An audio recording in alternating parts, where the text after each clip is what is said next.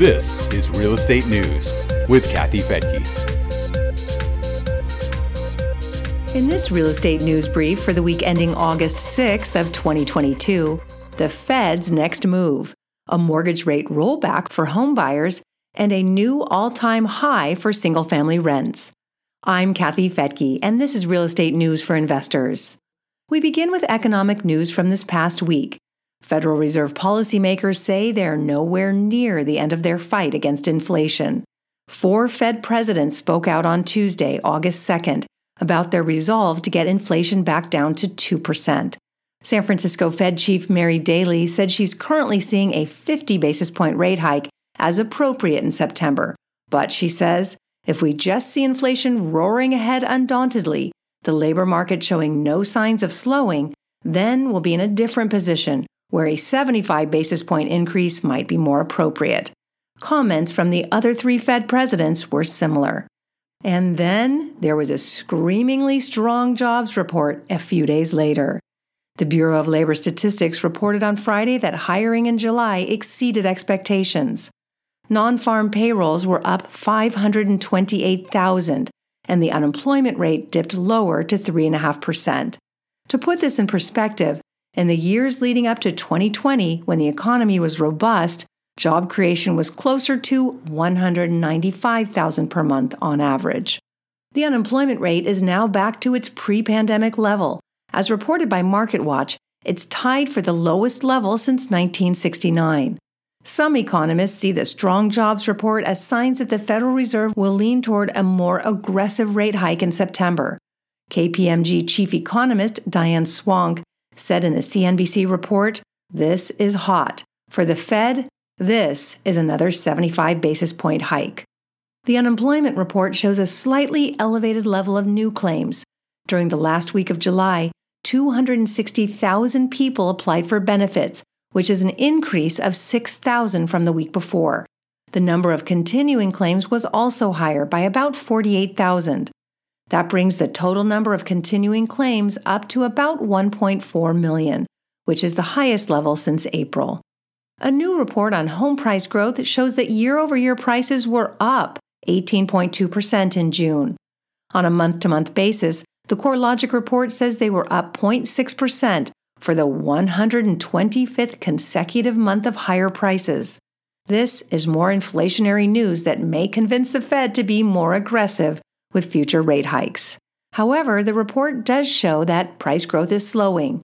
CoreLogic expects it to drop to 4.3% by next June. Higher home prices also increase homeowner equity. CoreLogic says the average borrower had $280,000 in home equity at the end of the first quarter.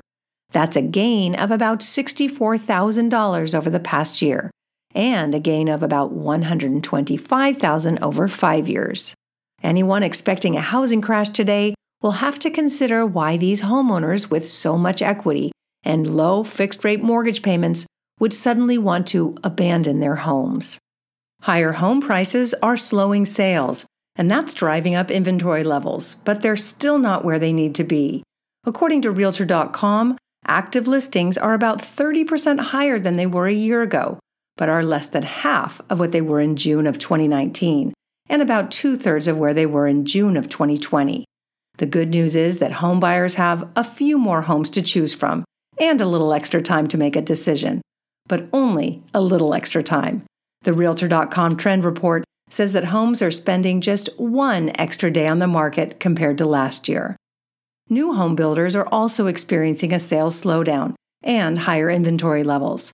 According to the Federal Reserve Bank of St. Louis, there are more than 9 months' supply of newly built homes on the market. However, it can be difficult to gauge new home inventory because many of those homes are experiencing construction delays and not sales delays. Another sign of the housing market slowdown is a sharp drop in construction spending. The Commerce Department reported a 1.1% decrease in June. Private residential construction took the biggest hit. It was down 1.6%. Ironically, the construction of new homes is what's needed to increase supply. Yet, builders are generally the first to get hit with higher interest rates. A slowdown in new home construction could mean continued bidding wars on existing homes in growth markets. But here's some good news. Home buyers are getting a break right now on their mortgage rates. Freddie Mac says the average 30-year fixed-rate mortgage dipped below 4% for the week ending August 4th. They dropped 31 basis points to an average of 4.99%. The 15-year dropped 32 points to 4.26%. Freddie Mac's chief economist, Sam Cater, says mortgage rates remain volatile due to the tug-of-war between inflationary pressures and a clear slowdown in economic growth. And to translate that, you may be wondering why mortgage rates have gone down when the Fed fund rate is going up.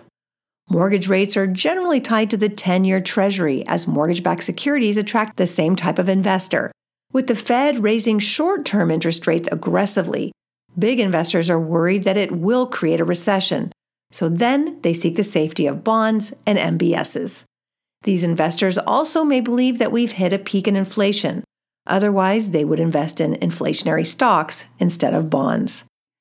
And in other news-making headlines, demand continues to grow for single-family rentals as more and more potential homebuyers are priced out of the market, and that's pushing rents higher. A new report from Yardi Matrix says the average single-family asking rent rose $23 in June to an all-time high of $2,071. Rent growth is slowing for both single-family and multifamily rentals. The report says that year-over-year single-family rent growth has dropped 90 basis points to an annual rate of 11.8%.